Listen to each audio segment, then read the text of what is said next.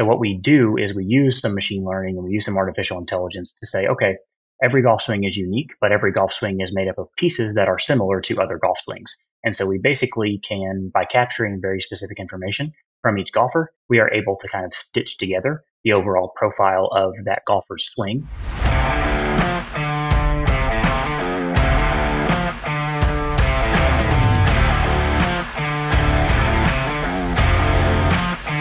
This is The Tournament Code. We appreciate you taking the time to join us today, Damon. You know a little bit about your background, a little bit about Golf EQ. I'm excited for our listeners to learn a little bit about Golf EQ. But before we do that, we'll start where we do with every guest, which is tell us a little bit about your golf background and how you got into the game of golf. Yeah, so I came into golf in a little bit of a unique way. So I grew up playing other sports, so specifically baseball and basketball. I transitioned into golf later in my kind of athletic journey. So really didn't even pick up a club until I was 16 or 17 years old, roughly a junior in high school, and really didn't start playing seriously until college. And then was fortunate enough to be able to actually join the competitive golf team at our school. I went to a small university in Missouri called William Woods University. It's not too far away from Columbia, Missouri, where the University of Missouri is located. We had a great golf program there. We actually competed on a national level. I was not one of the top 5 to 7 golfers that regularly, played in the tournament events, that kind of thing. But it did teach me a lot about high level golf, kind of vicariously watching kind of elite golfers play. We had several golfers that kind of moved on to playing professional at some different levels. Some of them are still doing so. So mostly after that, my golf career kind of transitioned into more of the professional side. I am currently pursuing a PhD in biomedical engineering at Duke University. So I spend a lot of time thinking about how golfers can play better golf through their equipment choices and through the things that they're kind of doing out on the course. Currently, my golf is recreational, just like a lot of your listeners, presumably. I play once to twice a month whenever I can have some free time. I go out mostly to enjoy it. If I shoot in the low to mid 70s, that's a good day for me. For someone who may not be super familiar, how does biomedical engineering tie in with Golf EQ and what you're doing with that? Yeah, it's an excellent question because on the surface level, it may seem like there aren't a lot of corollaries there. So my original research when I was an undergrad at William Woods University was using computer vision, kind of a slight derivative of artificial intelligence, if you will, to deliver radiation therapy to cancer patients. And not to dive into too much of the specifics about that, but basically we're taking automated computer programs and saying, how can we very effectively deliver radiation only to the tumors and leave the healthy tissues alone? And so that transitioning into my PhD work, which is focused around sensor technology, billing technologies that can actually kind of accurately capture patient specific data and then recommend treatment options to them or drug level titrations specifically. That parlays well into capturing golfer information and trying to recommend golf clubs or golf equipment to them. So the corollary is directly just kind of in my background in artificial intelligence, and it's just the application of that to very distinct problems. In my PhD work, that's focused primarily on helping people optimize treatments or to gain diagnosis. And then in the golf space, that is around getting people the right golf clubs. Well, perfect. Tell people a little bit about the origin of Golf EQ, you and your co-founders, and then what Golf EQ does on a high level. And then we'll start diving into some of the specifics and break down and ask some questions about some of the other areas in there. Sure. Happy to. So Golf EQ started roughly 3 years ago with a very simple mission of helping people find the best products for their game. So right now we do golf clubs. We have plans to move into other things, specifically golf balls. That's a little bit of a longer discussion. But very briefly, the way that Golf EQ functions is true in that every golf swing is unique. So my golf swing is going to look different than yours or anyone else that really tries our system.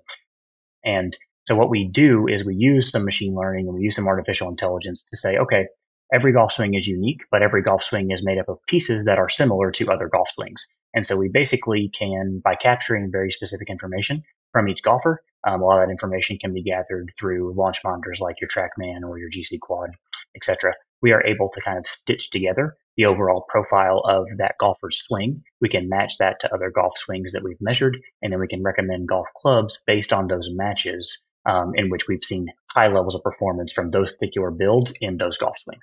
What are some of those metrics that you take from the GC Quad or the TrackMan?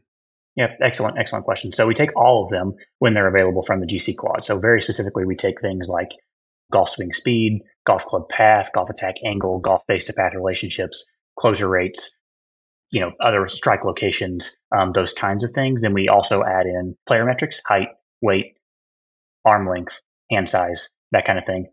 And then we also couple that to playing preferences. So for example, some people want to see, for a right-handed golfer, it'd be a left to right, cut fade, right to left, draw, those kind of things. Other players want to see the opposite. Other people tend to guard against their worst shots. So, right, most amateur golfers will miss with a slice. So sometimes we're building to prevent against that. But your high level players might struggle more with a hook. So we have to guard against that. So again, basically the combination of measurables that come out of the GC quad, measurables that come off of the human themselves, and then the playing preferences that are typically more subjective and delivered to us just kind of, either verbally or kind of by a written form.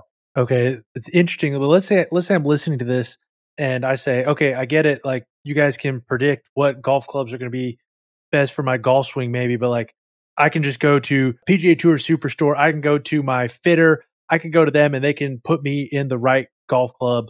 What problem in there are you solving? And what would you say to that person? Sure, it's great. So we don't necessarily see our technology as competitive to club fitters. We see it as complementary.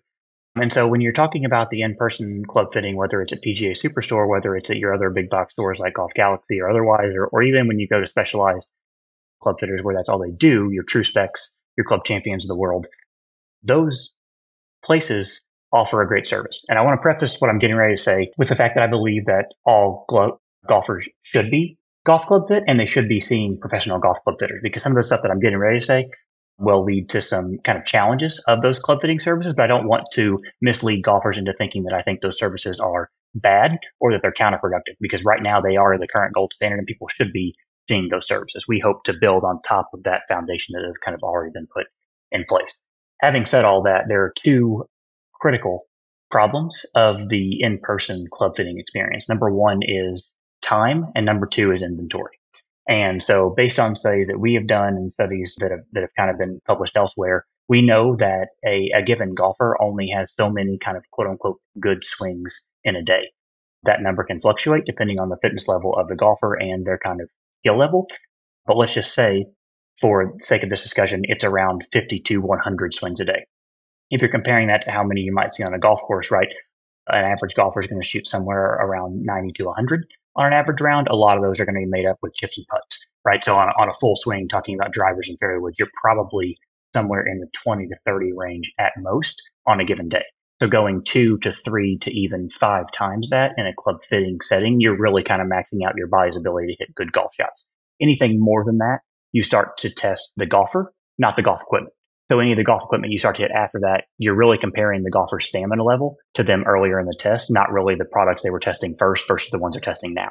That makes sense. So that's kind of where your time is limited. You only get a certain amount of shots. You only get enough time with the club fitter to go through. Again, given those constraints, you're either fitting one club a day or you're hitting very few amount of shots with several different clubs. The other thing is inventory. You're only going to be able to try the list of clubs that golf club fitter has in stock. So some professional club fitting studios, yes, they have thousands or even hundreds of thousands and millions of combinations they can give you, but they're still limited to what's on that wall. And again, even when you have all of the options available, you're still time constrained. And so what we would like to do with our system is, and we do this with the club fitters who we have currently partnered with, is we allow them to measure the golfers as they come in. We give them a very short list of golf clubs they should be trying. And then so let's say that you have 3 highly rated drivers that are going to match your swing very well. You can spend the entire time of your fitting really drilling down the specific details for those 3 drivers that are ultimately going to lead you to better results on the course. So those are those. And then just rounding out the kind of, the final problem is, no matter how great your in-person club fitting experience is, that information that club fitter is able to gather is a snapshot in time. And what you really need to do is that you need to track performance over long durations of time, over an entire playing season, to really be able to develop those patterns that golfers need to ultimately play better golf. And so when it comes to handling things over a longer period of time, et cetera, is that something that your technology is assisting on, or is that something that the fitter needs to figure out? Tell us a little bit about that. Yeah, so it's really a 2-part service in the way that we see it. And it really involves some technology that we currently have available, and then some technology that we currently have under development. And basically, we see the club fitting aspect of it going hand in hand with a club caddying aspect of it. And so the duration over time is exactly what you're imagining is the club caddy experience. So it's like right now I have 175 yards to a pin. One golfer might need to hit 7-iron to that pin. One golfer might be needing to be into a hybrid in that pin. And so allowing us to be able to kind of go step by step with the golfer as they're playing, learn about their equipment, learn about how they're using that equipment with success and failure, that all feeds back into our club fitting approach. So we can take that one snapshot event, we can build them what we believe is going to be the best foundation for them, and then we can iterate over time as we make caddying recommendations to them with varying levels of success and failure. It sounds like you guys are going to build kind of a full service model to help take care of the golfer, which is very neat. I wanted to jump back to some of the fitting process there. You guys recommend club heads. My understanding of one of the problems in fitting is, okay, you might have let's say you have that big inventory, you have 20 different iron heads you could be using or something like that are relatively decent. And the question isn't just, okay, can I test all these next to each other? I also probably need to figure out there might be a shaft that's better in one head than better in the other head. And if you're not testing the best of each of those against each other, you're not really getting a full picture of what's best for you.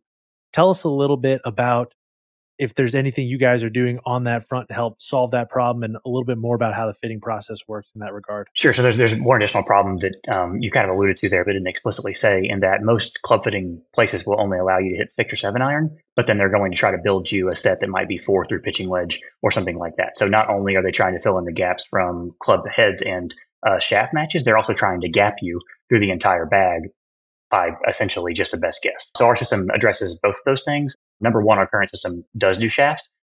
We cannot do that in an automated fashion. That does take human intervention. And so it does take a little bit of back and forth, specifically because a lot of the shaft fit, quote unquote, is subjective in how the player responds to it. So there are immeasurables that come out of the shaft fit that we can't fully automate. And again, harkening back to where we began this discussion, anytime we can't provide information with a great level of confidence it's going to be accurate, we reserve that and we simply don't deliver that to the golfer. We see bad information for the golfer as being counterproductive to simply no information, essentially. And so our system fits both. It fits the combination of golf ball, golf head, and golf shaft. We do not see the three as independent kind of components. We see them as a system that has to work together in order to get people their best fits. And then with that, we can also use the information that we have through a very, kind of elegant mathematical process known as linear regression, essentially, to build that gapping. So based on 7-iron data, we can actually build you a mathematical model of how far you should be hitting your 4-iron or your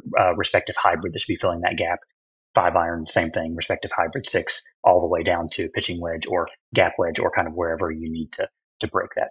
That's the other thing kind of that we see as one of our advantages is we don't fit clubs based on their club titles. For example, we don't fit a driver and then a fairway wood. We don't fit a 6-iron and then a 7-iron. We know that you have 14 spots in the bag. We're going to fit you 13 of them. We don't do putters right now for reasons that we can discuss if you'd like, but we do 1 through 13, and we do those independent of their club titles. So it's very possible that golfer A will come in, have driver, 5 wood, 3 hybrid, 6-iron through, typical pitching wedge, and then have a mix of chippers and other wedges, or, maybe a mini driver that might help them hit a different shape or something like that. And then driver B comes in and has a very standard setup where it's driver 3 wood, 5 wood, 4-iron through pitching wedge, and then 3, kind of specialized wedges on top of that.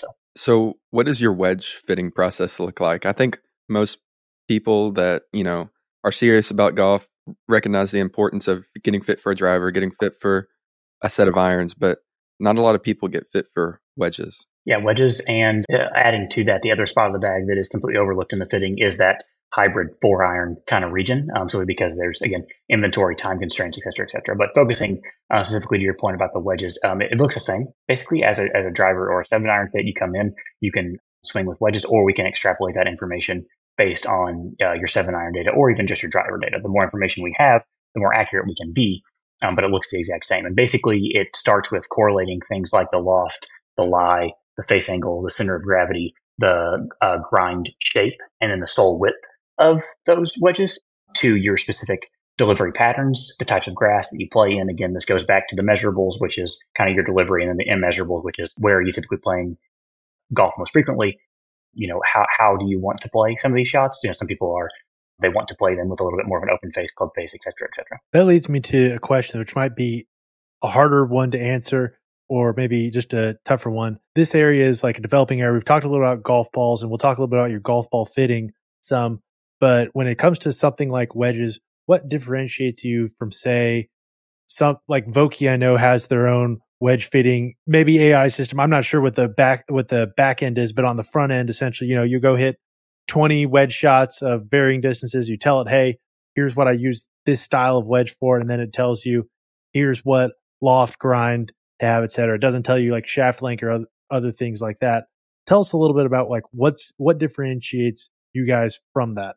Yeah, so I'm similar to you in that I'm not privy to the information that Vokey or any other OEM is using on their back end, so I won't speculate about exactly how they're doing that. But I can tell you from our perspective, the number one key differentiator among those would be that we're brand agnostic, right? So we have no incentive to sell you Vokey where they're only going to be limited from the inventory of Vokeys. And Vokeys are great wedges. I use Vokeys, so this is nothing against Vokey, but it happens. It's very rare that any one golfer would need top to bottom one brand in their golf bag. And so brand agnostic is an important component of actually trying to optimize your entire golf bag. And then diving into the more specifics of it, we think we have an advantage in that we have some of the leading domain expertise in artificial intelligence when it comes to golf. There are other competing companies that are focused on delivering this information, but our entire brand equity is built on providing accurate, actionable information. And so Vokey's number one primary goal, this is not an indictment of quality, but it's going to be to sell you golf clubs. Our number one goal is to provide you information so that you can play better golf, or else you're not incentivized at all to come back to us or to use us again. Tell us a little bit about the background and testing that's gone into this. Because if I'm a person listening to this for the first time, hearing, I'm like, okay, like this sounds good. Like I would love to go to my fitter. I would love for them to be able to watch me hit a few swings, be able to get me into something that we're like 95% sure is going to be good for me, and then spend the rest of the time tuning that. And it's nice. That sounds nice, but like, how do I know it's accurate? How do I know the back end work is done? And how do I know it's not just, okay, like we plugged in some data and we got something out of it? How do we know it's not GEICO garbage in, garbage out? Yeah, it's a great question. And I'll get a little bit technical here at different pieces. So please feel free to kind of stop me and ask for, further information or to explain it in a slightly different way. I'm very happy to kind of accommodate that. But I want to kind of fully answer this question. I want to go all the way back to where we kind of started with Golf EQ, and then I will kind of take you through the journey and how the technology has kind of progressed as we've found, different use cases for the kind of systems that we've built. So I want to begin with a very, very simple kind of thought experiment in that right now, if you go to an in-person club fitting or if you're testing golf clubs on yourself, there is no objective measure for which one of those golf clubs that you test is ultimately going to be best. And what I mean by that is you don't necessarily know if club A gives you 5 more yards than club B, but if club B gives you 5% more accuracy than club A, which one of those two options you can pick. And so strokes gained does give us a fairly solid foundation for comparing clubs that you're testing in an instant. Meaning if you go head to head and you put club A versus club B, you can use strokes gained to kind of parse those two things out to tell you which one might ultimately lead you to lower scores. That data exists in a vacuum. You can't then go and say, okay, I'm going to test those two clubs on Monday, and then I'm going to test 2 different clubs on Wednesday and compare them because your performance has changed, et cetera, et cetera. So we needed a more sophisticated mathematical system that allowed us to not just take the information that we captured in a day, but to actually be able to allow us to extrapolate information over time. So the way that we did that, and we did this through an iterative process, we did a lot of things that simply just did not work. We had terrible accuracy, et cetera, et cetera. So basically what we started with doing is we purchased a GC Quad launch monitor. We used that for our indoor testing. We set up an indoor testing facility here in Durham, North Carolina, which is where I'm based. And we had regular amateur golfers come in hitting shots with different products in our testing facility. So you would have one golfer coming in on a Monday of one week. You'd have them coming in on a different day of the next week. We did 4 events per each club configuration, per each golfer. So we ended up hitting, I don't actually know what the total was, hundreds of thousands of shots basically with amateur golfers in our GC quad to actually build these systems. And we essentially took all of the different swing parameters from all of those amateur golfers and we connected those to golf club builds that, were best fit for them based on that kind of in-person testing. That was level one. Level two, what we were then able to do is we said, okay, now we have a system that can make recommendations, but how accurate are those recommendations? So we brought in more amateur golfers and we said, okay, let's measure you. Then we'll make recommendations based on our current system, and then we'll see how accurate those recommendations are, and we'll adjust as needed. And so that's what we did. We brought in amateur golfers. They hit clubs. We predicted, this is going to be your first best club, your second best club, your third best club. We then had them test those options, and then we then checked them again to see how accurate our recommendations were. And over time, and this is a process that is still ongoing, over time, our predictions, our estimations get better and better and better. And that's why we've done slow rolls with our technology. Once our internal thresholds for accuracy are reached, we essentially say, okay, we think the information is now accurate enough to be able to help people. And so we release it into the public, basically. And again, we've been very methodical in the way that we've kind of released this technology because we don't want to be providing bad information. And that's why right now our focus is on partnering with club fitters so that we can help the club fitter help the client and not going directly to the golfers who, may or may not be able to provide us an accurate representation of their game. Because as you kind of alluded to earlier, Daniel, if you don't get great information into the recommendation system, then the recommendation system doesn't do a very good job, right? It recommends to the inputs that you put in, but not necessarily the inputs the actual golfer needs. For these amateur golfers, after going through that process, was there a club or an area of the bag that they were the most misfit, I guess, or where you were able to make the biggest change in there? Yep. So the very short answer is long irons / high lofted fairway woods and hybrids. That is due to kind of industry standards and that those clubs are very difficult to fit because you just need significant inventory to even begin to touch it. And I'm not actually aware of any commercial club fitters that have like an array of 4 irons on the wall for you to test, right? Or 5 irons or kind of whatever. So very short, that's the answer. But I do also want to add just to that is the most important club for any golfer to be fit for is the driver. So you're going to get more of a strokes gain swing, advantage, disadvantage from dialing in your driver compared to any other club in your bag. So I don't want to emphasize that long irons are the most important from a golfer perspective. It's just the most often overlooked. So I just want to make that distinction. It sounds like one of the things that you're saying there, you talked about they're not fit for 4 irons, hybrids, and even 5 irons enough. It sounds like from what you're saying in the fitting process, probably like 6 irons. If you're saying, okay, we have 14 slots in the bag, we could have different brands. Arguably, we could have different brands, different clubs for every single slot in the bag. Realistically, though, what it sounds like you're saying is like 6 iron through pitching wedge or something like that. You probably can go the same brand, same build. You're not going to see significant results. And then 4 iron, 5 iron, you're probably going to want to be retesting those to see if you're in the right thing. Is that correct? And tell us a little bit more about and hybrid as well. Tell us a little bit more about the methodology behind that, what you've seen, and like if I was coming into a place that had this technology, was using it for a fitting, what they might tell me on that front. All great points. And the very short answer is yes. And we've seen OEMs kind of recapitulate those facts in the sense that they have increased the frequency of releasing combo sets in previous years. So even the golf club manufacturers are knowing that like your 6 iron and an amateur golfer's 8 iron, for example, and their 4 iron should almost never match.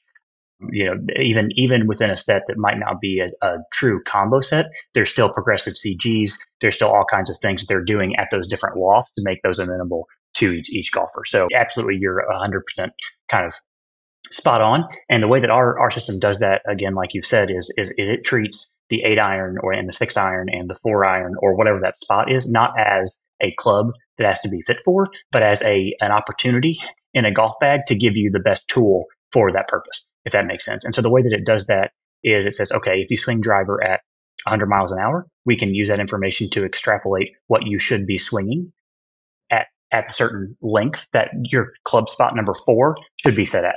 And then based around that information, we can then build you a hypothetical best club. Even if that club doesn't actually exist in practice, we build you a hypothetical best club with a loft, with a lie, with a length, with a face angle, with a center of gravity specific for your golf swing. And then we say, okay, of all of the available options that you could possibly purchase, which one is the exact closest to that? And so what we see frequently, especially on the amateur golf front, where they amateur golfers tend to overestimate their swing speeds is almost no one is playing the right club in those lower lofted irons.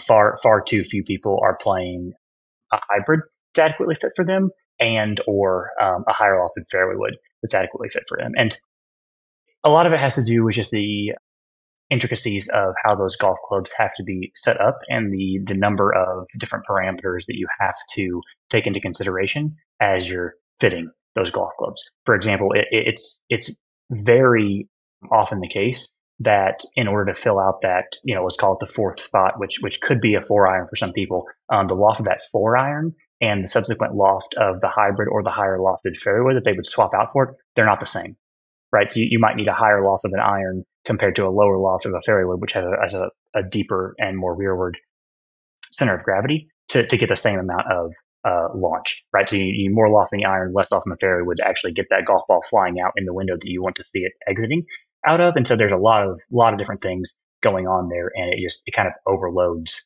humans, again, going back to this problem of time and inventory. Yeah, that's a problem that I've seen in fitting, and I had a great fitting experience recently. Really enjoyed my fitter, but I felt bad for and I don't mean this in a derogatory way, but people I'm a decent golfer. I know when I've hit a good shot, and I know when I've hit, okay, that's about the shot I'm going to hit. Worse and worse you get, the less good shots you're going to hit. And so you don't know really what your good shots are necessarily going to look like on a given club. And when I was with my fitter, I was grateful for that. The fact that I could be all right, I hit two shots with a club. I was all right, that's about as good as I'm going to hit that thing. That's going to be pretty standard of what we're looking for. I don't like this. I do like this. Let's mess it around. So let me try more combinations, but it could be tough trying all the combinations. One thing I had a question about, you might not have an answer for that, and that this is okay because it's a little bit niche of a question. Okay, so we've talked about 4-through pitching wedge. We've talked a little bit about other wedges as well. And again, the tool is brand agnostic. Have you seen anything about that A wedge spot or that gap wedge spot in between some of the areas? Because that's the most interesting one to me. A lot of club makers make A wedges or gap wedges or something like that. Or you could go to Titleist or someone like that and buy a Vokey 50 degree, buy a 46 degree, all the way down to that point, almost pitching wedge level, depending on your lofts. Is there any information you've seen there? Because for me, when I was getting fit for one, I was well, I'm not sure. Should I go with the iron set I have? Should I go independent manufacturer, go with my other wedges, which are Vokeys? What should I be doing there? I ended up going with my iron set, but tell us a little bit, if there's anything you've learned in that area, tell us a little bit about it. Yeah, it's an excellent point, and you're right. There's going to be a theme here, and that you kind of keep coming back to the fact that in an ideal world, you'd be able to try all those options. Wedge fitting is incredibly difficult in an in-person club fitting event for multiple reasons that we haven't really brought up yet, and this might be an opportune time to do so. And that a lot of times when you're doing a wedge fitting, you're indoors, and so you're not really getting to see how those wedges are interacting with the different turfs. And you're using synthetic turf, you're using artificial turf, you're using a hitting mat, those kind of things, and those have dramatic results on the output that the actual golf club is producing, especially when you're talking about wedges. And so that further complicates the problem. But to very specifically answer your kind of query about what we've learned, how we do it, the answer is unfortunately a complex one in that it's very, very player specific, and a lot of the what best pitching wedge is for you, or what best kind of gap or attack wedge, whatever you want to call that spot, is for you, depends on how you're going to be using it. So I will provide some very generalized recommendations for that area, but this is by no means specific to any particular golfer that might be listening.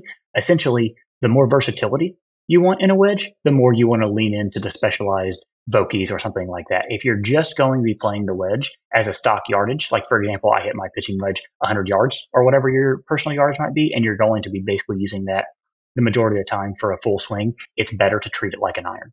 Essentially, the more your pitching wedge becomes like your sand wedge, the more you want it to be a specialized wedge. The more your pitching wedge gets used like your 9-iron, the more, kind of sense it makes to go ahead and set match that. Earlier, you were talking about how, an amateur's bag, they shouldn't have an 8-iron that's the same club as a 6-iron.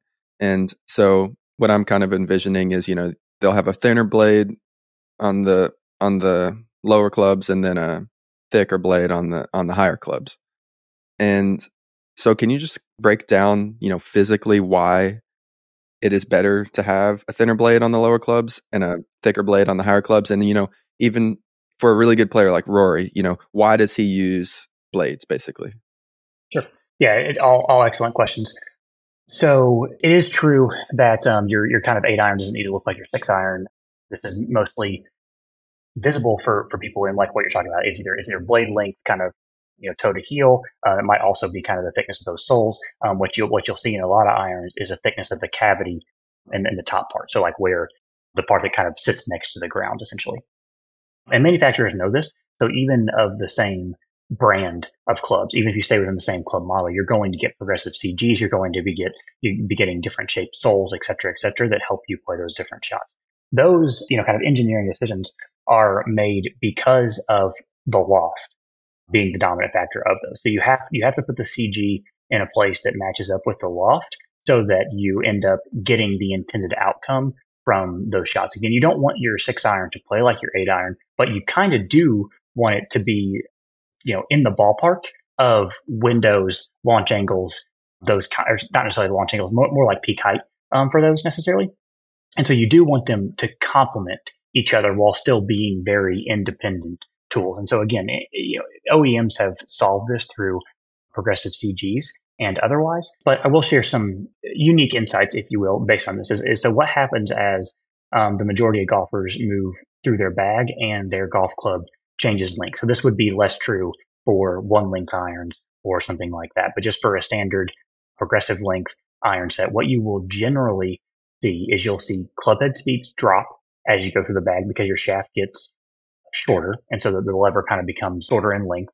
Your speed drops and you will see your path begin to kind of push more in to out as you get shorter. And you will also see your attack angle go more down. So basically the reason, in very short, the reason that you need a different 6 iron and 8 iron is because your golf swing is different for your 6 iron and your 8 iron, and the intended results from those two clubs need to be different but complementary. And so again, you're kind of balancing all these different flavors of changing golfer, changing goals, and changing equipment. And all of those things kind of have to blend together to get the result that people are looking for. You talked about peak height. I think that's an important concept that maybe a lot of people aren't familiar with. I'm familiar with it, but tell us, like, what does an optimal peak height look like? What does it vary for club? And that's a measurement too, like the GC quad will give you. So tell us what optimal looks like, or what kind of you're hoping for. Yeah, it is somewhat subjective, and that some people want to see a higher or lower ball flight. So, with that caveated, typically roughly the mile per hour head speed of your 6 iron is close to where you want to be in your peak height.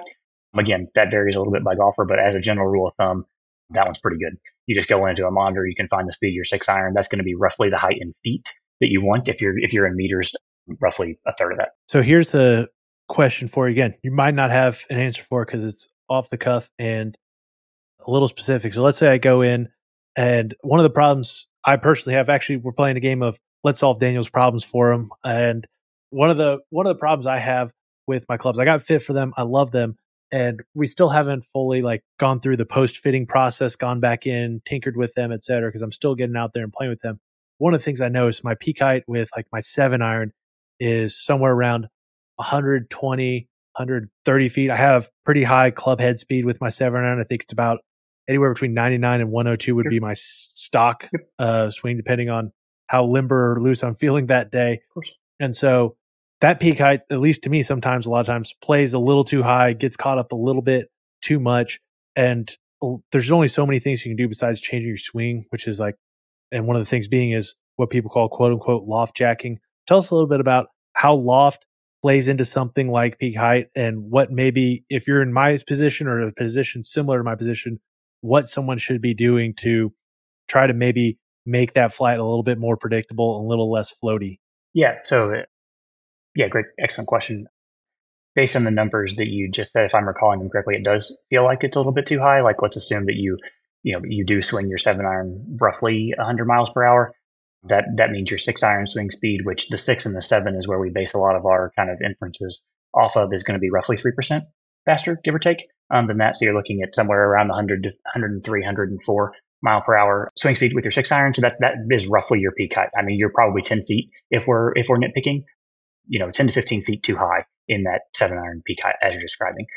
Now, how you would address that and kind of the questions that you asked around that is it's not just loft. So you have to think of loft and center of gravity always working in concert. So the two are inextricably linked. You cannot separate them. You also have to start thinking about lie angle and face angle because those will dictate it. But for the sake of this discussion, we'll stay very simply around loft and center of gravity because those two are the ball flight you will get are subsequently directly dependent on those two things. You can, as you said, just simply decrease your loft, strengthen the loft a little bit to take down the ball flight. Now that's going to come with an increase in distance, typically assuming all else is the same. What you can start to do, and this harkens back to one of Cooper's earlier questions on why Rory or somebody else might play blades, and that has to do specifically with two things, center of gravity being the predominant one. There might be a little bit of turf interaction because of the diversity of turfs that the PGA professionals are playing on. But for your specific case, Daniel, one of the things that you can think about if you're opposed to the loft simply being strengthened is to start to play with center of gravity. And you don't have to do that through like a new club purchase. You can do it on irons. The easiest way to do it is like lead tape. So if you move lead tape higher into the blade, and when I say higher into the blade, I mean if you're playing the iron in the address position, so it's behind the golf ball, it would be closest to you. So like closest to the top of the golf club, if you will, when it's in its playing position. And what that's going to do is that's going to marginally move the center of gravity higher in that club face. And center of gravity works inverse to the position as far as the subsequent ball flight is related. So a higher center of gravity is going to give you, all things being equal, a lower ball flight. Lower center of gravity is going to give you a higher ball flight. Kind of touched on this earlier, but as far as one length sets go, or just one length iron sets go, what are the advantages and disadvantages of playing them? It's a good question. It's not something that we have a wealth of information about, specifically because there are just fewer sets available and a lower number of golfers are using them. So I think there are probably other people that are more well qualified to answer that question, but I can tell you just very briefly. Again, I'm not a swing coach. There probably is an argument to be made around one length irons that you can have a simplified approach to your golf swing. Like I said, you don't really have to change your golf swing, your setup, comparing your 8 iron to your 4 iron when they're one length.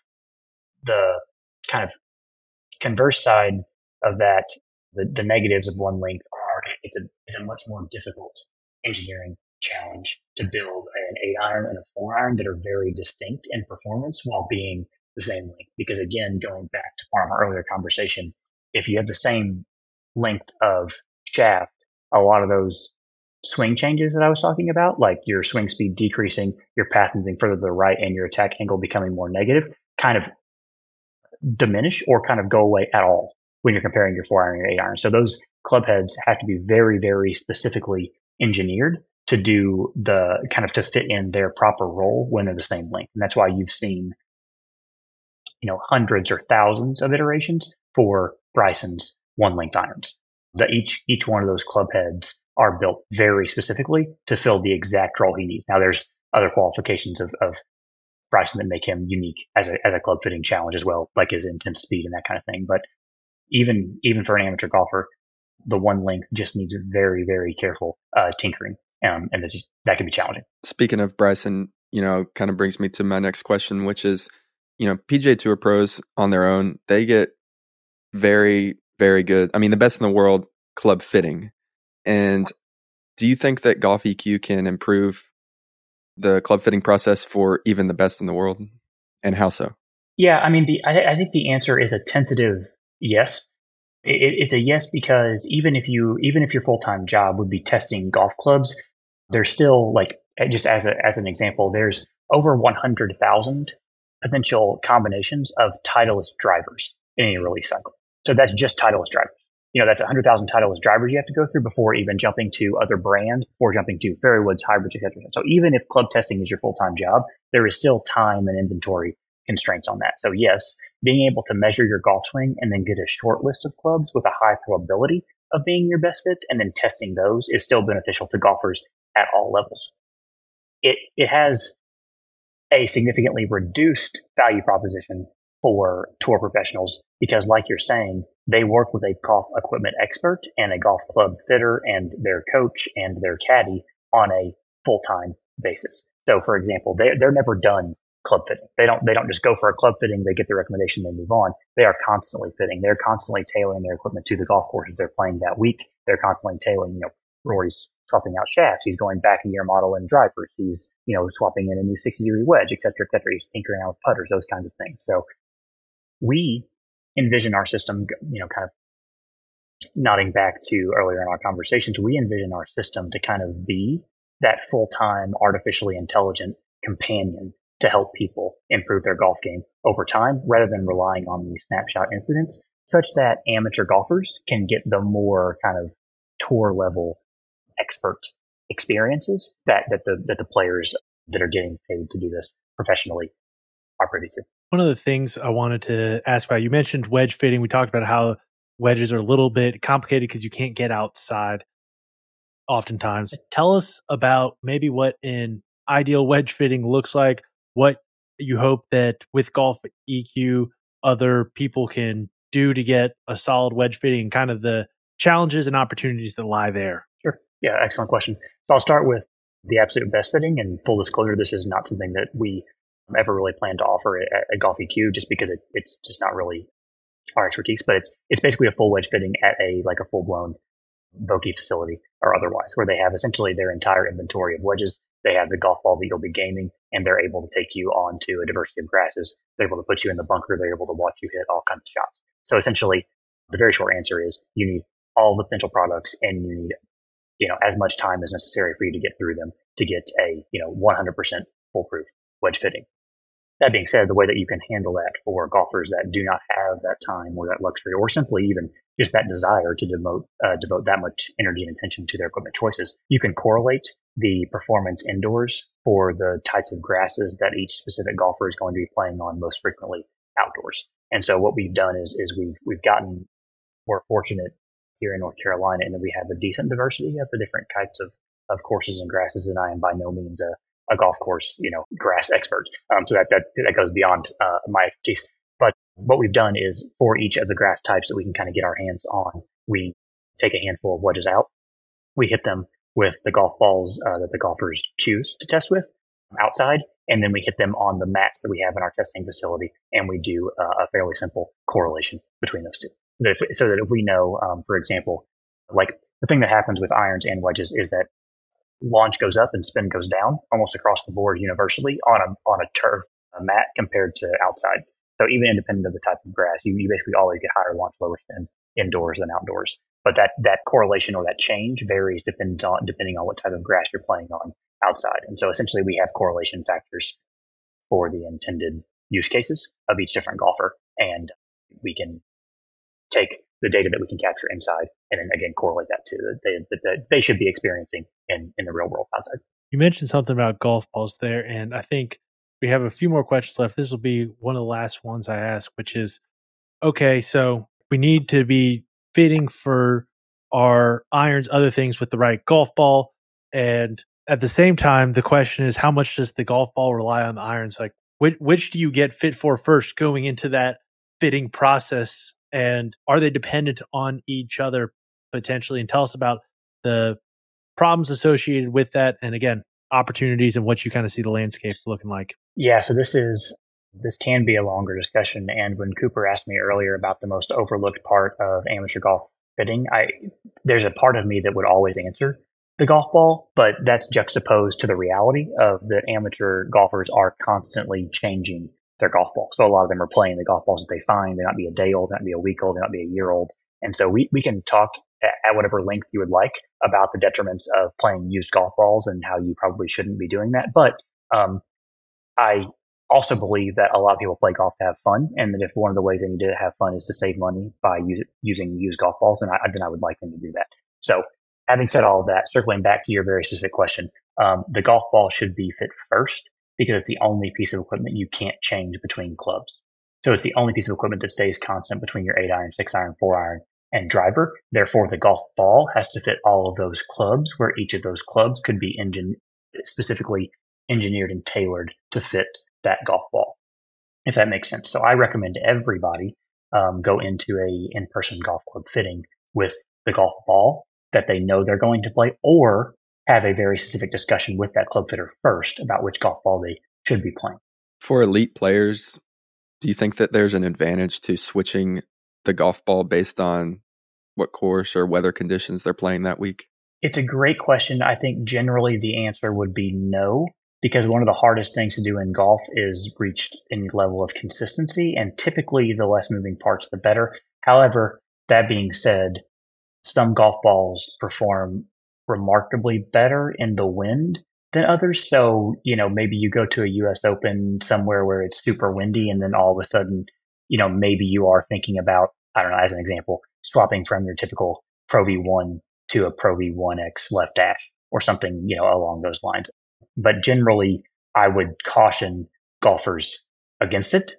I would have them maybe change their playing strategy for the course on a week to week basis, more so than I would have them tinkering with their equipment.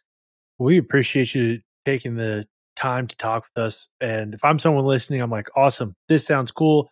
This sounds like something I might want. This sounds like something that would be great for me in my next fitting. The following question is then, how do I get to use this? How do I find someone who has this? And if I'm a fitter listening to this says, hey, like, I want my people to be fit into better stuff, how did those people get to work with you? Tell us a little bit about that and what your plan is on rolling out your product and technology. Sure. Yeah. All excellent questions. Thanks so much. The short answer is we've been very slow and methodical and somewhat tactical in the way that we've rolled out. We rolled out with some very specific partners in order to make sure that the recommendations we were providing were accurate and that we could make kind of tailored solutions for each one of those needs. If you're a golfer and you want to interact with us, we do offer one-on-one club fitting via virtual consultation, and people can get that service at golfeq.com. It's golf-eq.com. They can find that service there. That essentially acts as a one-on-one video chat in which we'll collect the information, and then we can give those golfers their best fit recommendations that they can then follow up with a club fitter. As we scale up our club fitter services, we will have an index of club fitters who are licensed and using the Golf EQ club fitting system so that golfers can seek those out. So seek out those in-person club fitting experiences. And that experience is really the one that we would recommend, that has them showing up at their local club fitter. It has kind of a 10-minute interview process in which the club fitter will get some information from them. They will also measure them on their launch monitor devices, the equipment that they currently have. They'll use that information to feed into our system before getting the results from us. And then those results are what will actually dictate the clubs and the combinations that they are testing in that given day. It will also provide them a profile that they can go home with to put in follow-up information over time. And then kind of the third arm is we are in the process of deploying with a strategic partner in the mobile app space, such that rather than having to go see a full service club fitter, golfers without access to those facilities will actually be able to interact with us on a continuous basis through a mobile app and be able to get a golf club fitting at any time from anywhere. And our goal would be to ultimately be able to capture all of the information that we need through smartphone cameras. There are select smartphone cameras that allow us to do that right now. It is not the majority of smartphone cameras, so we're limited in the functionality that we can provide. And so that is not a live feature that we have, but it is something that we are very much planning in coordination with, like I said, our kind of full-term caddy service. That is super cool. Well, the last question we ask every guest is, if you go back to yourself as a junior golfer, what is one thing you would tell yourself? And since you do a lot of the work in the club fitting area, et cetera, also we'd like to add in there, if you could tell a junior golfer just one thing, what would that one thing be? Yeah, I think it's interesting because as a junior golfer, again, my experience is somewhat unique in that I really didn't ever get a junior golf phase. So I think that if I was reflecting on my earliest days in golf, especially in college, it would just be to kind of enjoy the ups and downs of it. I mean, I think as we all get older, we get a little bit busier. It becomes more difficult to find the time to golf, especially if you're not working in golf. So I just kind of enjoying it, not taking some of the bad shots, as hard as I might have. And then to the second part of that question, what I would maybe advise junior golfers on for club fitting is probably don't spend too much, and maybe even look in the secondhand market by very carefully selecting the clubs that might fit you, because during that time your game is going through large changes, not just necessarily due to your skill increasing, but also the changes that are due to kind of your body maturing, right? Depending on what age we're talking about here, you might be going through a growth spurt, you might be getting significantly stronger, those kind of things. So your equipment needs might be rapidly changing, especially compared to somebody who is, let's say, 35 and, a fairly mature body and their golf game is fairly set in stone. Junior golfers' needs are changing constantly. So I would actually ask them probably save your money on, buying that $1,000 driver and instead buy something that you can quickly switch as your needs might change. Absolutely. Well, we appreciate you taking the time to join us. Tell us where people can find you, Golf EQ, et cetera, on social media, website, all that kind of stuff. Yep. So our main landing page, like I said, at golfeq.com, that's golf-eq.com. I'm personally available to connect on Instagram at dburrowgolf. I'm on Twitter at Damon Burrow. And then also for golf club fitters, please feel free to reach out, DM me, that kind of thing, if they're interested in potentially beta testing our technology, seeing if it would be a good fit for their club fitting studio, etc. Awesome. Be sure to give Damon a follow and check out Golf EQ. And if you're listening to us on Spotify or Apple Podcasts, please subscribe and leave us a rating. If you're listening on YouTube, please like and subscribe. This helps us get our message out to more people. And if you're trying to find us on social media, you can find us on Instagram at The Tournament Code and on Twitter at Tournament Code. As always, we appreciate you taking the time to join us and dive deeper into what it takes to play elite tournament golf.